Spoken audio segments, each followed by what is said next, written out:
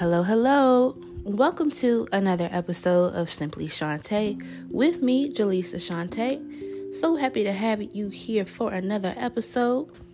So I wanted to talk about something because it's happened to me quite a few times, and I feel like I'm probably not the only one. And I know I'm getting a little older, but my memory has not changed that much. Well, yet anyway. And some things, they just stick with you. So I wanted to ask, have y'all ever, had the feeling like you're remembering something wrong and you feel like you know that you know, or you think you know anyway, but your memory just didn't get it right? This is what we call the Mandela Effect, where a group of people, they share a memory that didn't really happen, or did it? Sounds like sci-fi, right? Turns out it's a real mind bender called confabulation, where everyone agrees on the wrong answer, like some bizarre group hallucination. So let's talk about a few instances in today's episode.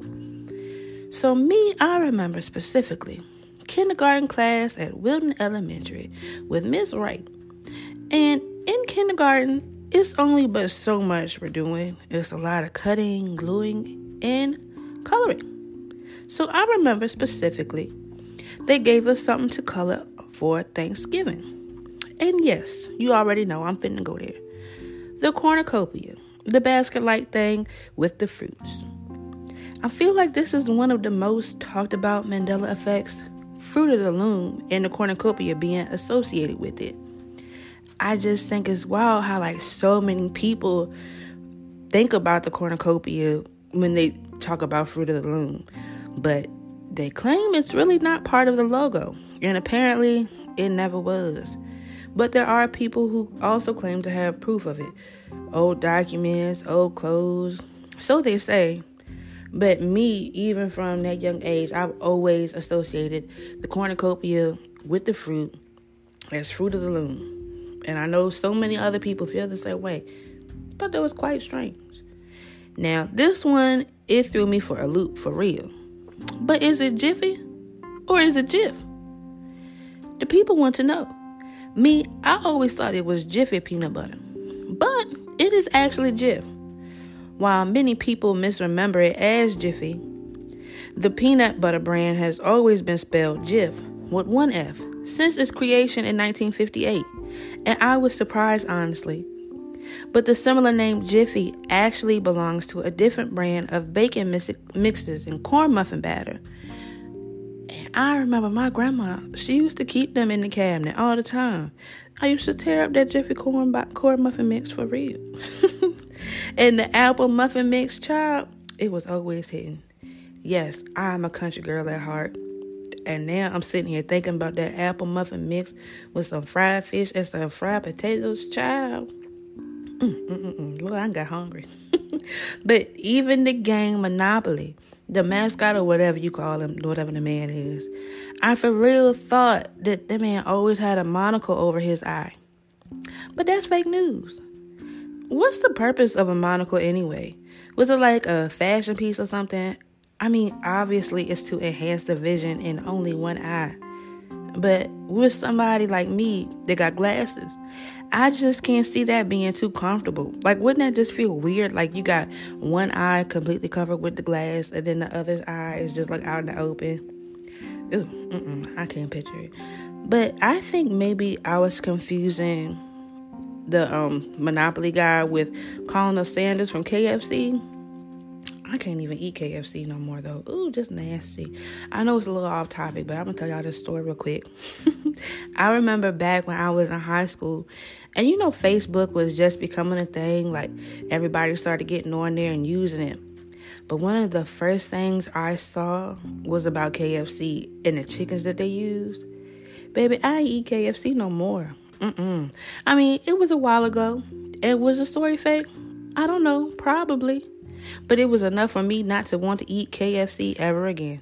Hell no, not me. I don't want no KFC. No, thank you. I'm not eating that.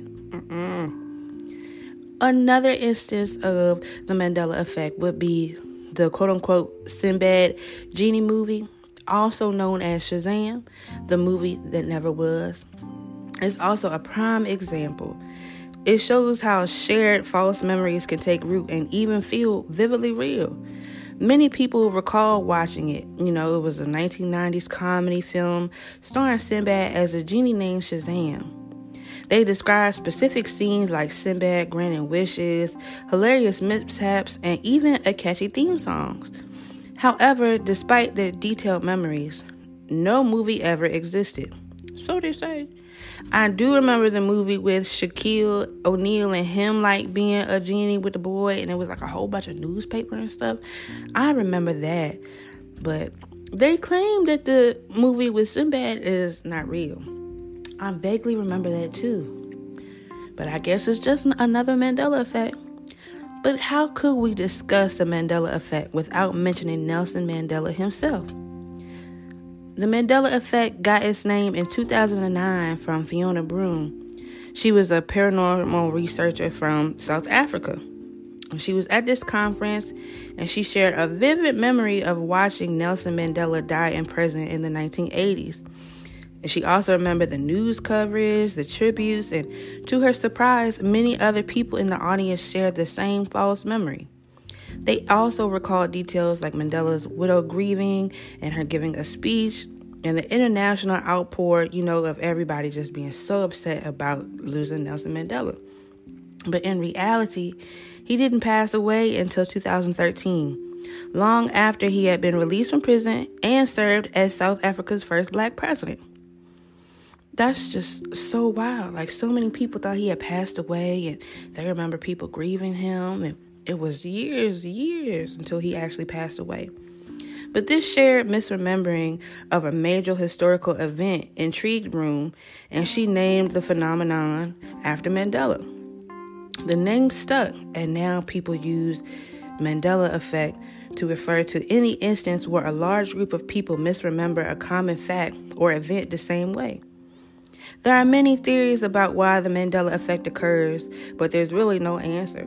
But some possible explanations could include confabulation, which I discussed earlier, and that's where the brain fills in gaps in the memory with fabricated details. Also, social contagion, false memories that can spread through conversations and shared experiences, and just the nature of memory in general. It's not perfect, for recording events. It can easily be distorted over time.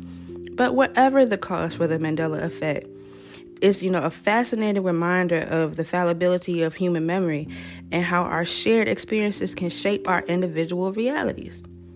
Some other interesting facts about the Mandela Effect. Some of the most common Mandela Effect examples include misremembering song lyrics, movie quotes, and historical events. I think, from movie quotes, what is it? Luke, I am your father from Star Wars. That's not something I really watched, but I do remember seeing that. Also, Snow White, when she was talking to the mirror on the wall, apparently that's incorrect. Even with Curious George, he didn't have a tail. I was like, dang, these are just so wild Mandela effects, because a lot of people, they actually remember these things happening. Also, the Mandela Effect is not limited to any particular age group or demographic. There is also no scientific consensus on what causes the Mandela Effect. And the Mandela Effect has also been featured in books, movies, and TV shows. So the next time you find yourself questioning your own memories, remember the Mandela Effect. It's just a reminder that our perceptions of reality, they can be shifted, and even the most vivid memories, they could be false. But that's all for this week. I will talk to you all next week. Same time, same place. Bye.